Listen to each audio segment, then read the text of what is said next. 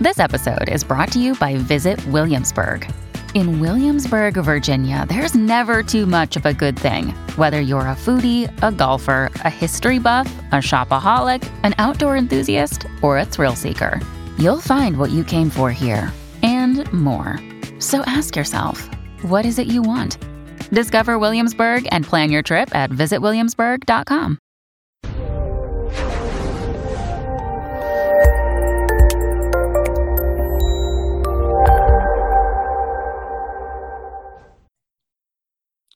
This episode was pre-recorded as part of a live continuing education webinar. On-demand CEUs are still available for this presentation through All CEUs. Register at allceus.com/Counselor Toolbox. This episode of Counselor Toolbox has been sponsored in part by Foundations Events. As the behavioral health industry evolves, the need for collaboration is greater than ever. Join Foundations Events at the Innovations in Behavioral Healthcare Conference, June 20th and 21st in Nashville.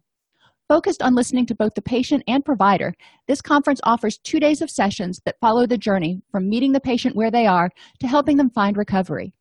Special pricing for licensed clinicians is available with the opportunity to earn over 20 CEUs. Visit foundationsevents.com/Counselor Toolbox for more information and to register today. I'd like to welcome everybody to today's presentation. We're going to be talking about breaking the cycle of porn addiction, and I'm Dr. Dawn-Elise Snipes, and I will be your host. This presentation is based in part on the book Breaking the Cycle by George Collins, and I don't know if you can see it. Glare is always a problem. It's by New Harbinger Publications. I really like this book. He uses a lot of really awesome narrative examples from clients that he's worked with that my clients have found extremely helpful because they can relate to the stories. So it's worth checking out. You can go on Google Books and check out, several pages of it, previews of it, in order to see if it's something that fits for you. But it's one of the books that I really like. We're going to explore how porn addiction can be a cycle, how porn, like video games, can be addictive. And as we were talking about before class, porn addiction did not make it into the DSM-5 or the ICD-10. It was flatly rejected, but gaming addiction did. So there is a little bit of movement in that direction, but not quite yet. And a lot of it had to do with people being concerned about pathologizing those who have high sexual appetites. So we're going to look at how pornography in particular, not sex, but pornography in particular, can be addictive. We'll explore technological interventions to help pornography addicts and identify critical treatment issues for porn addiction. Let's start out with the similarities between pornography and gaming. Pornography is available anywhere, anytime. I've worked with clients and families where the client was in elementary and middle school and had been accessing porn on a mobile device. I have worked with adults who access porn on mobile devices on, just if it's connected to the internet, it can access porn. There's never-ending excitement with pornography, especially now that we have things like Pornhub where porn is free. It's just oodles and oodles. You can just keep clicking all day long and see new images. It's not like in the olden days when you had Playboy or Penthouse or one of those, and all you had was those 100 pages to look at for the entire month. Now it's thousands upon tens of thousands of images, and you never really have to see the same thing twice.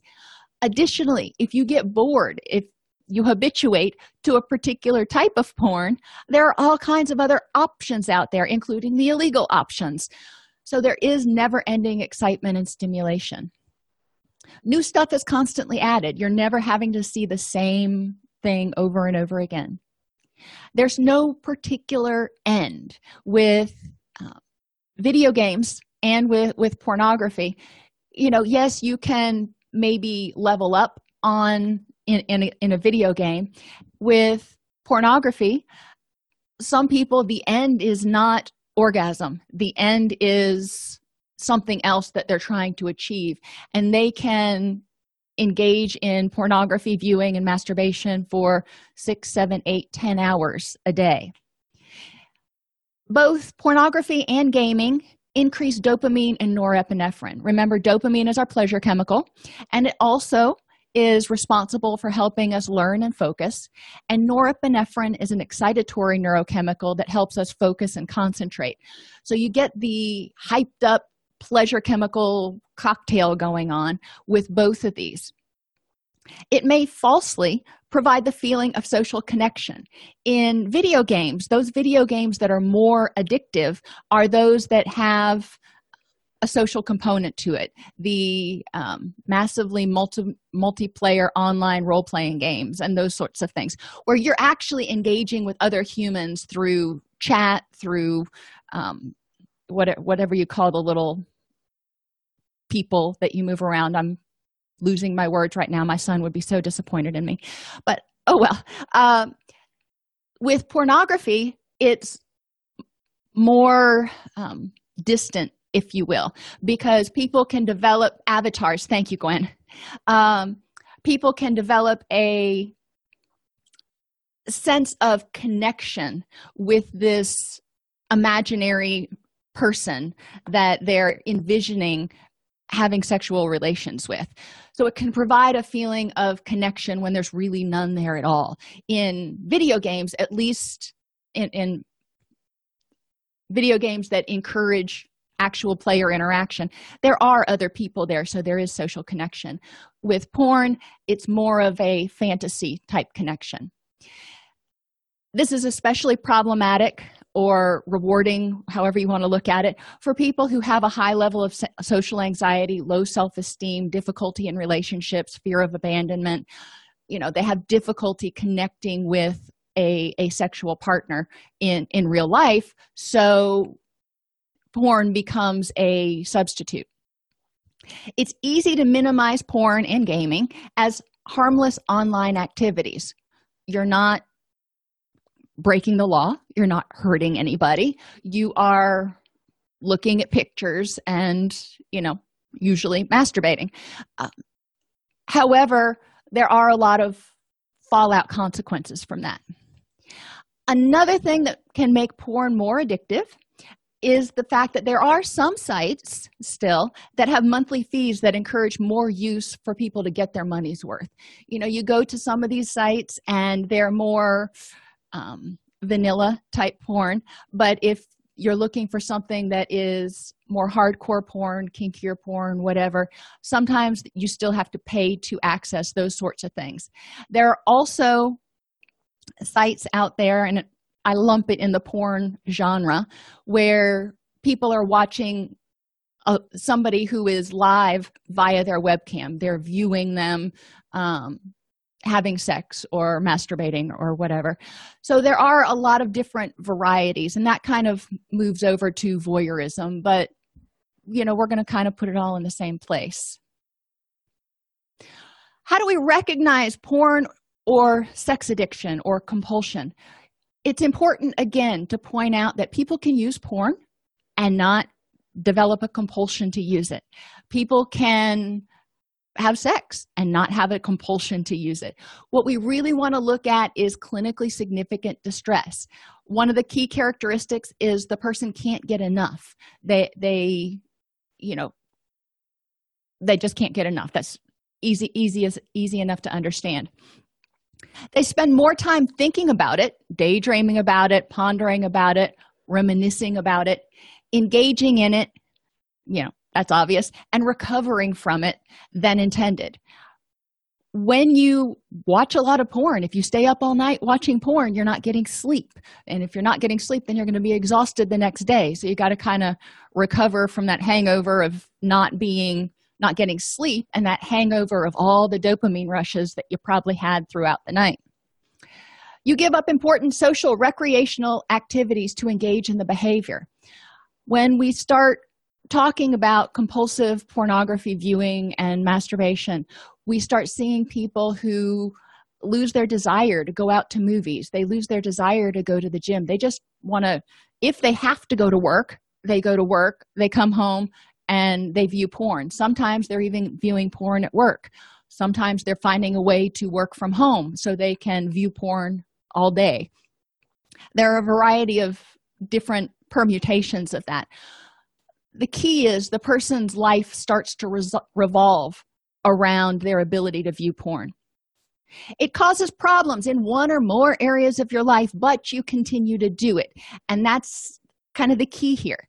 If you're doing something and you notice, hey, this is causing problems in my life, I need to back off.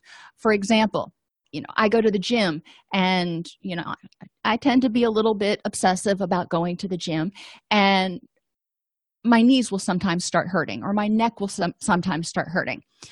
Well, I had a good idea that it might make my neck hurt if I was going to do squats today, but I did them anyway. If I continue to do squats knowing that my neck is hurt and it's going to continue to hurt my neck, that's a problem. When people continue to do something, even though they know it's causing them harm, it's a problem. Let's look at the reason they do this, though. Why are they choosing to do something when they know it's going to cause problems? And I refer back to that old adage that at least I heard when I was young. You ask the guy, why do you keep banging your head into the wall? And he says, because it feels so good when I stop. The porn, the masturbation, is a means to an end. It's not the porn itself at this point. It's an escape. It's a rush. It's, some sense of a feeling of pleasure or control that they have, whatever it is that the porn gives them, they're not getting elsewhere. And that is more rewarding than the option. And people have been unsuccessful at trying to quit. Like I said, if it causes problems in one or more areas of their life, they go, hey, this is causing a problem, might as well stop. And they stop. Okay, no harm, no foul. But if they try to stop and they notice they can't, they're thinking about it all the time, they're getting agitated and irritable, then there may be more problems to address. So who becomes a porn addict? Well, the short version is anybody, but there are a few people who are at higher risk.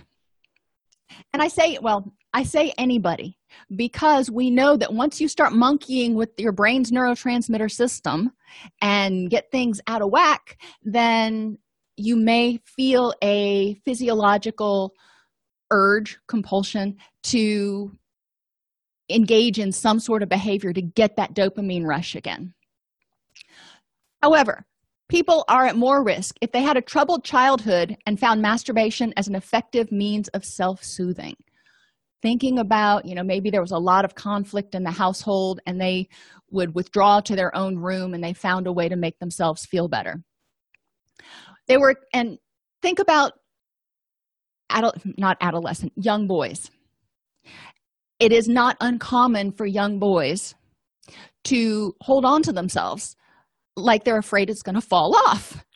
And, that's just one of those things. They discover it and they're holding on to their penis like it's going to fall away. That's kind of the beginning of where they might figure out, oh, this might be kind of cool. So it's not necessarily exposure to early sexual activity or sexual abuse, but obviously those things can increase people's risk. Exposure to sexually explicit material at an early age, and I'm talking about porn and even some of the TV stuff I've seen lately. I'm like, I wouldn't want my 7-year-old in the room when this is on. The child's brain and the adolescent brain are not fully developed yet. They're not as capable of handling the dopamine surges that they experience when they view a lot of sexually explicit material. Now, there's a little quandary here.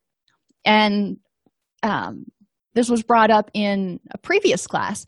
Our brains, and especially our impulse control centers of our brains, don't really fully develop until about 24.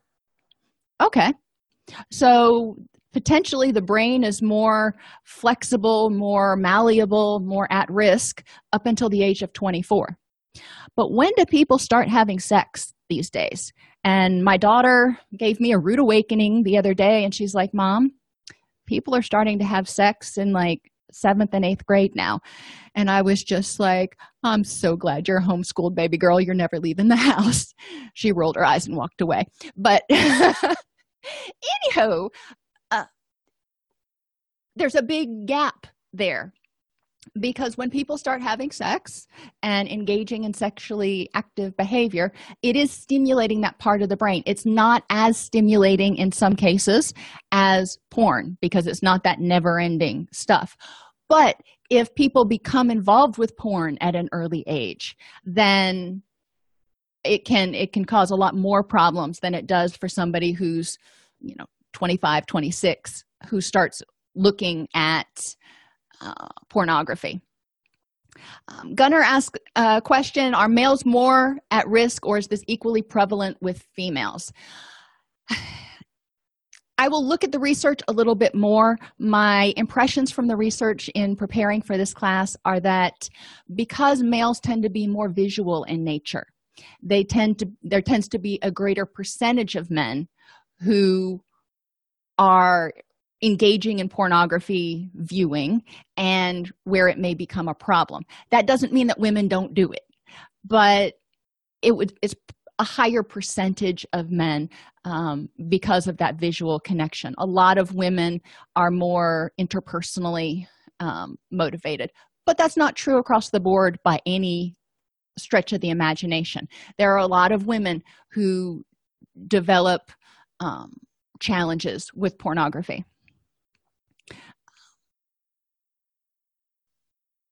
People who have difficulty in real-life relationships may have difficulty with porn because pornography serves a fantasy representation in their life. It fills a void that they have, and so that can put them at greater risk. If they're depressed, stressed, or having difficulty sleeping, porn increases norepinephrine, which is one of our happy chemicals. It increases dopamine, which is one of our pleasure chemicals. So if somebody is feeling apathetic and not motivated and fatigued, then masturbation may seem like an option. It may seem like a good solution. Viewing pornography increases the excitatory chemicals. It gets people revved up. So it could seem appealing. If they're feeling stressed, pornography can give them something else to focus on besides whatever it is out here that is stressing them out. And if they're having difficulty sleeping, now this is kind of a sticky wicket here, because while masturbation and orgasm can help some people feel more relaxed and sleepy, if they're viewing porn regularly, if they're viewing a lot of porn, they may actually just forego sleep and continue to watch the porn. So it can go from sort of a harmless way to wind down to an addictive behavior. Anybody's vulnerable. That's kind of the take-home message, whether they are younger, and the youngest person I worked with was a 15-year-old male who had escalated significantly in the types of porn that he was watching, and he was watching several hours per day. Porn addiction is really about the neurochemical reactions from looking at the porn, that excitement and tension building, and masturbation, the release and the reward. Dopamine, norepinephrine, GABA, all of those neurochemicals that we've talked about are involved in the viewing of porn and masturbation. So when people encounter distressing situations or boredom, they may masturbate. They may watch porn so they can get stimulated enough to masturbate. Okay, so we see that there's a reason for this. They're trying to escape. They're trying to feel some sort of pleasure, yada, yada. This produces a sensation of calming or pleasure that the person wants to experience again. They're like, oh, wow, that was relief for a moment. That was pretty awesome. Let me do that again. Because as soon as that, afterglow wears off, if you will, the tension comes back, or the depression may come back. So they may go back to viewing the porn. The person remembers remembers how pleasurable it was or how effective it was the next time a distressing situation arises. So they may go back to it. Remember with addiction, when our brain is regularly flooded with dopamine, norepinephrine, anything in excess, it turns down the receptors. So you've got maybe have a bunch of neurochemicals going into the synapse, but some of those receptors are being shut down because the body's going, I can't take that much dopamine coming through my system all the time. I'm going to overload. Okay, that's self-protective. That's the brain going, hoorah, we want to survive. Let's not spontaneously implode. Well, what's the problem with that? When those receptors shut down, so not as much dopamine can go through, then when the normal level of dopamine is coming through, you don't feel as good because the normal level comes into the synapses and enough can't get through the remaining open 2 receptor doors, and people start to feel depressed or anxious or frustrated or irritable, which is what makes them think about going back to engaging in some sort of behavior that will increase their dopamine and norepinephrine and stuff again, so they feel normal. So after a period of flooding your brain with too much of a neurochemical, it shuts down those receptors, and the normal level that your body experiences isn't enough. So the person feels a need to influence the amount of neurochemicals in order to, quote, feel normal. We see this a lot in addiction where people they don't even feel like they can go unless they're high. So how do we break this cycle? First, identify the triggers. Triggers are people, places, things, feelings, and events, pretty much anything, that prompts a person to want to escape or engage in this behavior for pleasure. So have people write a list, and he has a lot of good questions in the book. But for example, what emotions trigger you to want to view porn? Anxiety, anger, frustration, fatigue, boredom, depression, whatever it is. Encourage people to identify what types of feelings, when I have that feeling that I want to go view porn, what is the underlying emotion? For me, I tend to be bad about stress eating, and I can be in the kitchen and I can stop myself and be like, okay, am I hungry, or what feeling is going along with this desire to eat right now? We want people to start identifying the same thing for porn. What thoughts or self-talk prompt you to want to engage in that behavior? Some of it can be euphoric recall. You're remembering what you did last night and how awesome it was, and you want to do it again, or how it felt last night. Or there may be an inner critic that is just pummeling the heck out of your self-esteem and telling you you're not good enough and yada yada. So you want to shut that inner critic up. And one way to do that is to focus on porn. If you're focused on that, you can't hear that guy going. What people may prompt you to feel like you want to go use porn? And what situations or times of day? Maybe somebody uses porn to help them relax when they're stressed out. So if they're getting ready to go present before a big board meeting, that may be a trigger. If they come home and they're the only one home, that may be a situation that's like opportunity. If they are bored, if they're lonely, whatever it is, at night, some people may get in the habit of doing it before, as a relaxation thing, before going to bed, and then it just kind of takes on a life of its own.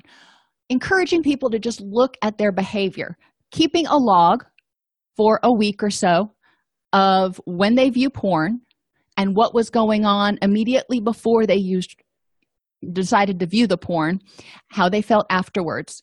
And that way you can see times of day, people, and you can start drawing connections. Address the euphoric recall. This is going to be really important.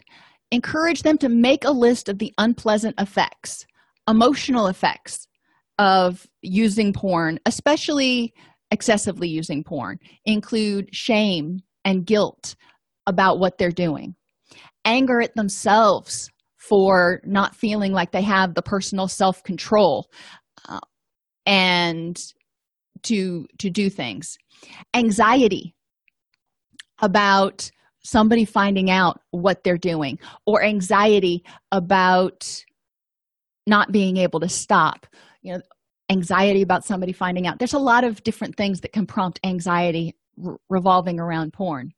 And depression. Now, depression is a sneaky one because people can feel hopeless and helpless to stop this behavior. This is true. People can also develop depression as a direct effect of too much porn and masturbation. There's just the neurochemicals are going constantly and they're flooded so much, and you've disrupted the neurotransmitter balance, and people start actually feeling apathetic and depressed. Cognitively, they may have obsessions about pornography. They may start having obsessions about and objectifying people that are of sexual interest to them. When they're not able to view porn, they may not be able to focus or concentrate on what they're doing because they're just constantly thinking about porn or when they're going to get to watch porn. Interpersonally, they may have the inability to get aroused in real life. A lot of things that people see on porn can be pretty extreme. So it's important to recognize that this also alters the dynamic between two people in real life in an intimate, loving relationship versus this scripted relationship. People may have changed sexual preferences and expectations. And what I mean by that is, they may have preferred initially, vanilla sex all the way. But after watching all this porn, they may start having much stronger desires to engage in BDSM or something else. And they may have more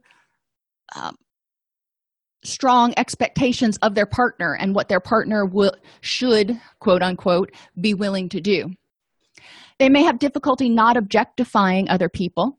They may pay less attention to their kids because they're more concerned about thinking about porn. They may have less desire to interact with other people, not only sexually, but just interpersonally. Occupationally, people may lose time at work because of thinking about porn, because of being less productive, because they can't concentrate, and because of running to the bathroom a lot with their mobile device to watch porn. I know I've had clients that have been late for work. They wake up and they start watching porn, they start masturbating, and before they know it, they're late for work. And there can be legal issues. Divorce. Many significant others of people who view porn, especially people who view a lot of porn, feel very betrayed and feel like there is some sort of emotional or cognitive affair going on. They feel rejected in some ways. And some of the interpersonal problems caused by porn can also lead to relationship difficulties leading to divorce or separation, which can also cause child custody issues. Criminal charges, obviously, this really only applies if we're talking about viewing child porn. And that's just a whole different thing. Most people don't escalate from watching run-of-the-mill adult porn to a strong preference for child porn. It happens occasionally, but most of the time, that is a very specifically preferential activity.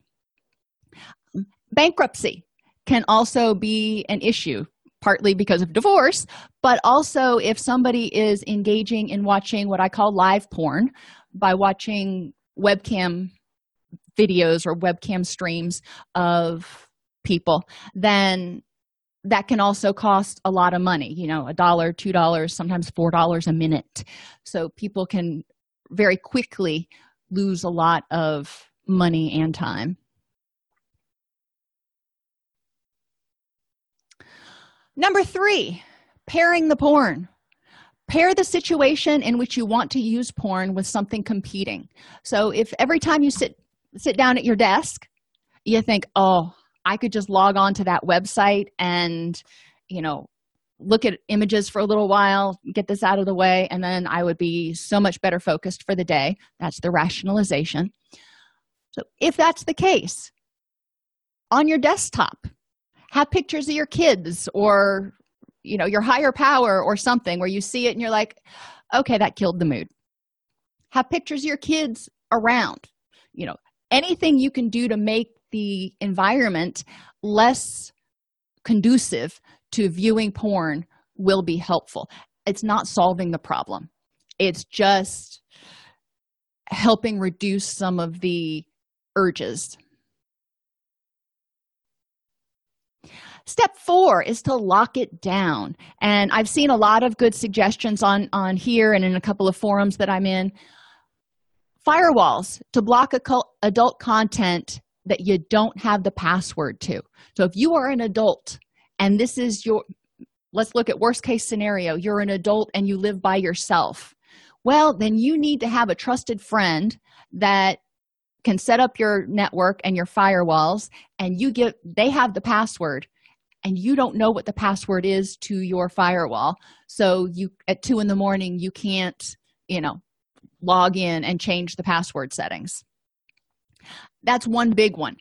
Now let's think about how ubiquitous porn is.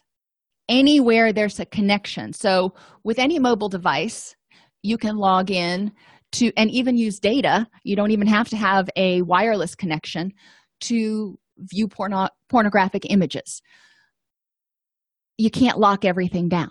You can't lock down, you can not subscribe to those channels on your TV. You can have firewalls to block adult content at your home, but what about at work? What do you do at work? Well, generally, people aren't going to view porn on their work computer, and a lot of offices already have that locked down through a firewall, so that's a good thing. But they do have their mobile devices at the office, or they have their laptops where they are, if they travel and they're at a hotel. There are what I call nanny apps, and that's just a pejorative term I guess I use.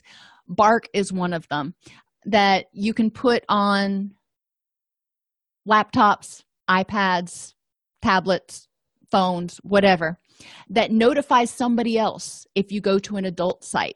Now, they were originally designed to be used with children who have mobile devices to alert parents if children were going to inappropriate websites or being bullied or anything else. But the interesting thing with these is because it monitors not only the websites you go to, but also chat rooms and stuff. It looks for particular words. It can be set to monitor chats. So if the person is tempted to go online to, POF or one of those dating sites and engage in cyber sex with somebody, then that will get picked up just as well. And it'll notify somebody external to the person. So it tattles on them, if you will. Those can be really helpful for a lot of reasons because, like any addiction, people who are in early recovery need help not engaging in that behavior because that has made them feel good. That has helped them escape. That has helped them achieve some sort of goal or end for a while now. And we need to help them while their brain recovers and starts opening those receptor bays again. We need to help them get through that period. Step 5 is to reboot. This is when we start helping the brain rebalance itself. When the brain's regularly flooded with dopamine and excitatory neurochemicals, it becomes less sensitive to those things. So things that used to make people happy don't have the same effect. Not as the same amount of neurotransmitter may get into the synapse, but not as much is going to get all the way through the receptors because some of those receptor bays are closed. So people feel instead of excited. People may also start feeling depressed, have difficulty concentrating, and lack energy. In the classes that we talked about neurotransmitters, you know that dopamine, norepinephrine, serotonin are all involved in depression. Alterations in all three of those neurochemicals can be implicated in certain people's depression. So when that system is out of whack, we can almost guarantee there are going to be some mood effects. First step of the reboot process is to remove all pornography from the equation, if the person's willing to. Not everybody's willing to, but this is most helpful because then you don't have the stimulation.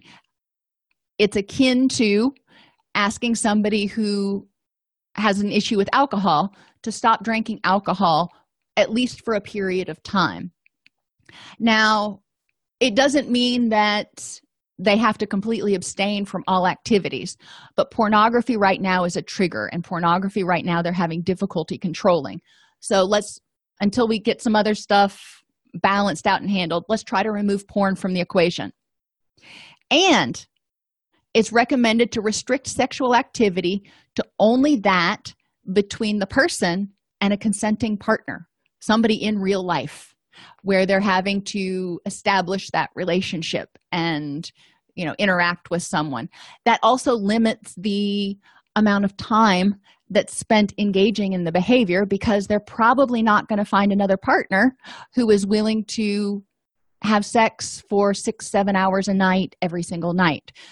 So you're going to slowly start weaning the person off the dopamine or whatever. The interesting thing is, though, when you take away the porn, because the brain starts craving it, their desire for sexual activity and desire for porn is going to go up, and their desire for relief is going to go up.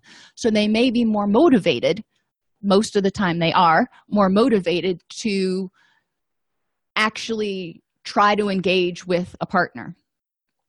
Initially, the person may experience anxiety and or depression as well as sexual craving, since the brain is depending on regular doses of feel-good chemicals, and porn has been a staple coping strategy. You take away that security blanket or that safety net, and they're like, okay, I'm stressed now, what do I do? We need to make sure people have a list of alternate activities and things they can do. As the brain recovers and those receptors open up again, obsessions about porn and compulsive behaviors will start to remit. Now, I say start because the person was likely engaging in those things for reasons other than just the pure rush of it. It was probably to deal with boredom, feelings of inadequacy, whatever. We need to deal with those too, or they're still going to have a desire to return to pornography, which is less threatening in some ways. Help people unhook from their thoughts. Instead of, this is where you start addressing that heckler in the amphitheater, as he calls it. Instead of having them tell themselves, I'm a failure, have them say, I'm having the thought that I'm a failure. If people are using porn in order to deal with their sense of inadequacy and the negative internal critic, helping them start to deal with that internal critic and realize that they are not their brain. Those thoughts are just thoughts, and that doesn't mean that those thoughts are true. Instead of saying, I can't wait to get home to look at porn or to masturbate, say, I'm having the thought that I can't wait to get home to look at porn. Thoughts come and go, and we've talked about that in many other classes. Helping them separate from it instead of saying, I must, I can't, I have to. Something that seems permanent and attached and part of them.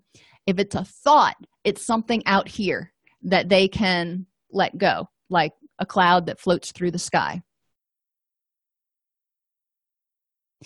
Step 6 is to address the underlying issues, and there's a lot of them. First, have people take a personal inventory.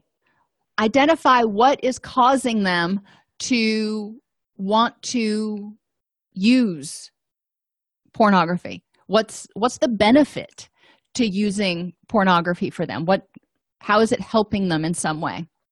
And people often look at you strangely when you ask them that question at first, because they haven't really thought about it, and they're used to saying, let's talk about all the reasons it's bad, instead of going, well, we only do things that are rewarding, so what's the benefit to you?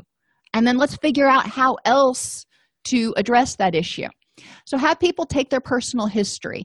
And Collins, in his book, really does a good job of walking people through taking a personal history. And this book, Breaking the Cycle, is really interesting to be used as part of a group, if you want to do it that way, if you want to have a sex addiction group.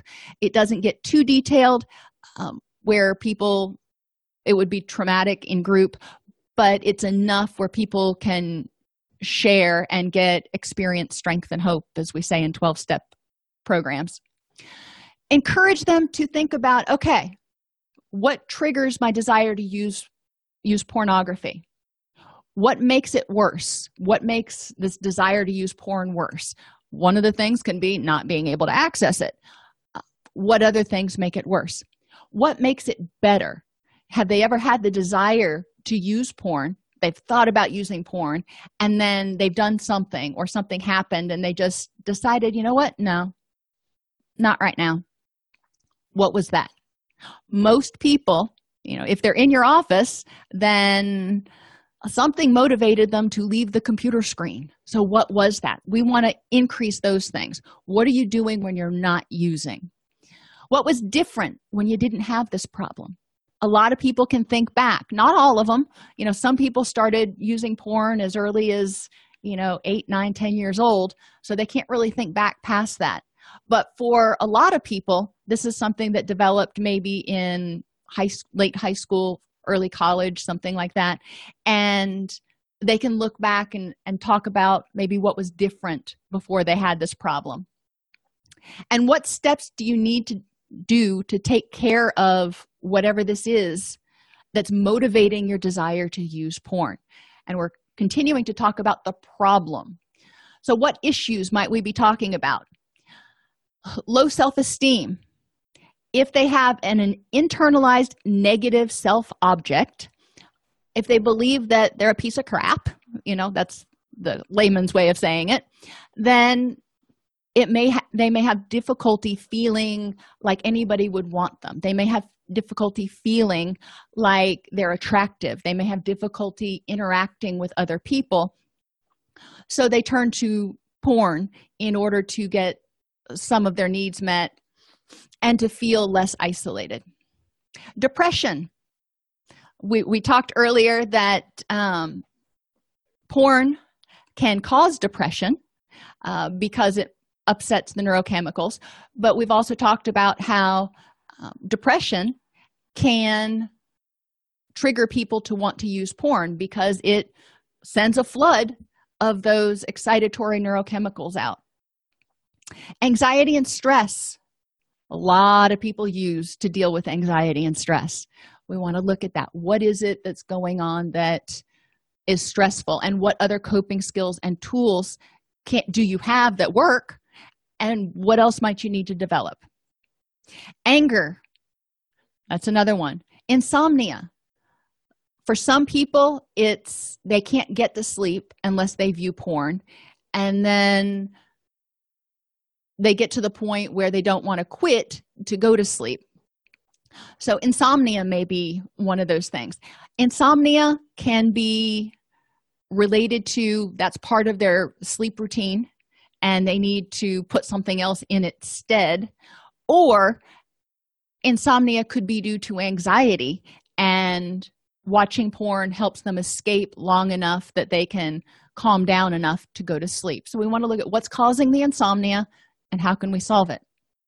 If they feel isolated, if they have social anxiety, or if they're experiencing a lack of intimacy in their current relationship, some people will turn to porn.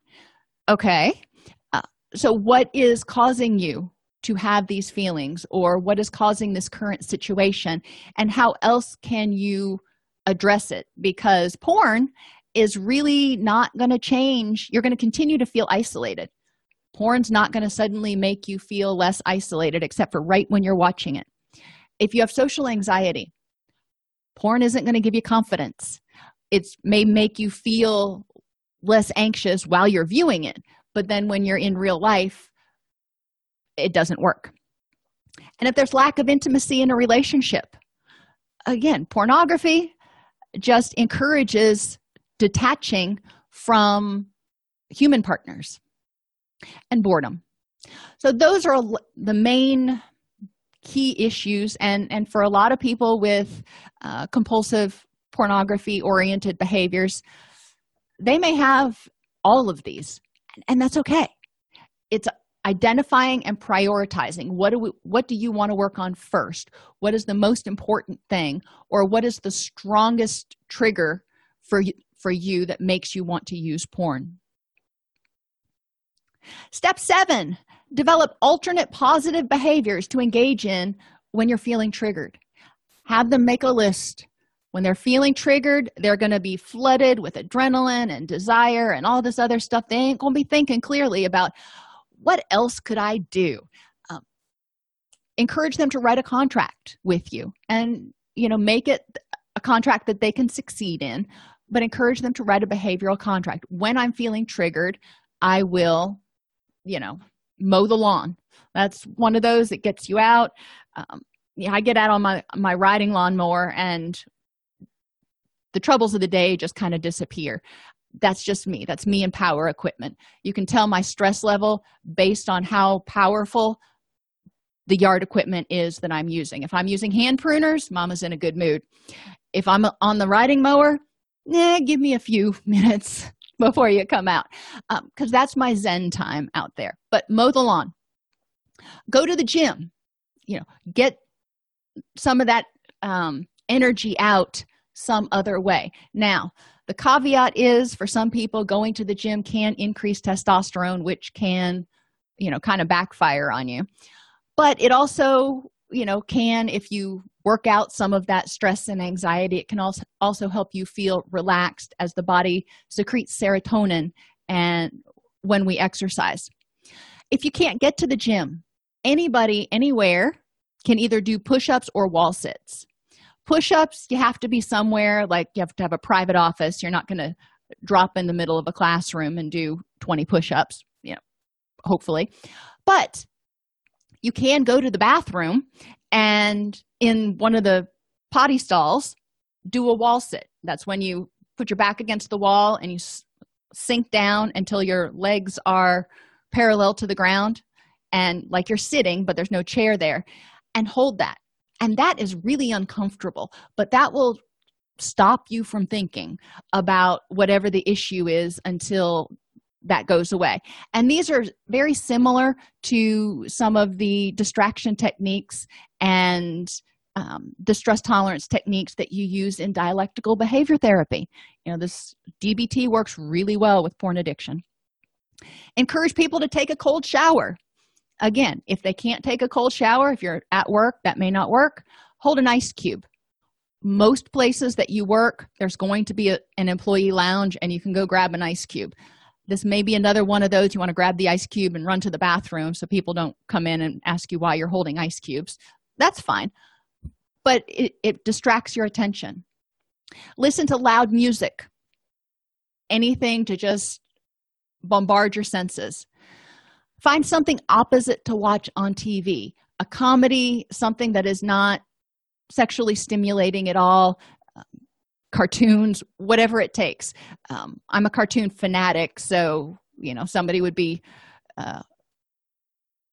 it would be easy for them to find a DVD in our house to watch because I've got like every Hanna-Barbera cartoon known to man. Review your drawbacks list. If all else fails, go back to that list that you made of all the drawbacks to using porn to remind yourself and get rid of that euphoric recall. Get support. Call somebody. It's important when people are recovering from or breaking the cycle of pornography use to be able to call somebody when they're feeling like they want to view porn so they can talk through it. After you talk through it for a while, the urge, remember urge surfing from DBT, that urge will go away in 15 or 20 minutes. We need to help them get through riding that wave until the urge goes away. And encourage them to develop an affirmation statement about how, what a good person they are, why they want to quit using porn, why they're not going to do that anymore, whatever. He gives examples in the book for the affirmation statement. You can learn more in the book Breaking the Cycle, and it's available at New Harbinger Publications and has dozens of activities to help people step through this process. Like I said earlier, I really like this book because it's written for the average person. It's not written for clinicians, although it's a really useful tool. You can go to newharbinger.com to find that book and save 25% by using promo code 1168SNIPES. We're nearing the end of this episode, but I wanted to take a minute and thank everyone who listens to Counselor Toolbox podcast. I truly, truly appreciate you. I would be grateful if you would please go into your podcast player and rate Counselor Toolbox. The more 5-star ratings we have, the higher we rank, and the more people we can reach with these free resources. If you have comments or topic suggestions, please email us at support@allceus.com. Pornography floods people's brains with feel-good chemicals. People often use porn and masturbation to self-soothe when they're experiencing some form of distress. When people are experiencing a lot of distress for some reason, it's not just today, it's, all week or for the past 6 months, they may use porn or masturbation more because they're trying to help themselves feel better. When the brain adapts to these frequent doses of dopamine and norepinephrine, it begins to expect them, which can cause people to feel kind of horny all the time. This feeling may prompt compulsive sexual behavior, hence the beginning of the porn cycle. Regular pornography use has negative effects on emotions, concentration, relationships, work product, and sometimes legal status and finances. Breaking the cycle involves detoxing, that's the only word I could come up with, from the porn to let the brain recover. So letting the brain rest and not be flooded with dopamine as much, at least. And remember, I said for a lot of people, they may be willing to give up the pornography but not abstain from sex altogether. That's okay. They found that in a lot of the research that if they are only engaging in sexual behavior with a consenting person, especially in a committed relationship, it is not detrimental to the recovery process. Identify the triggers for use and what underlying issues caused them. Got to address those underlying triggers or the person is going to probably be tempted to go back and address those issues. If this podcast helps you help your clients or yourself, please support us by purchasing your CEUs at allceus.com or getting your agency to sponsor an episode. A direct link to the on-demand CEUs for this podcast is at allceus.com/podcastceus. That's allceus.com/podcastceus. To sponsor an episode of Counselor Toolbox and reach over 50,000 clinicians per week, go to allceus.com/sponsor. Thank you.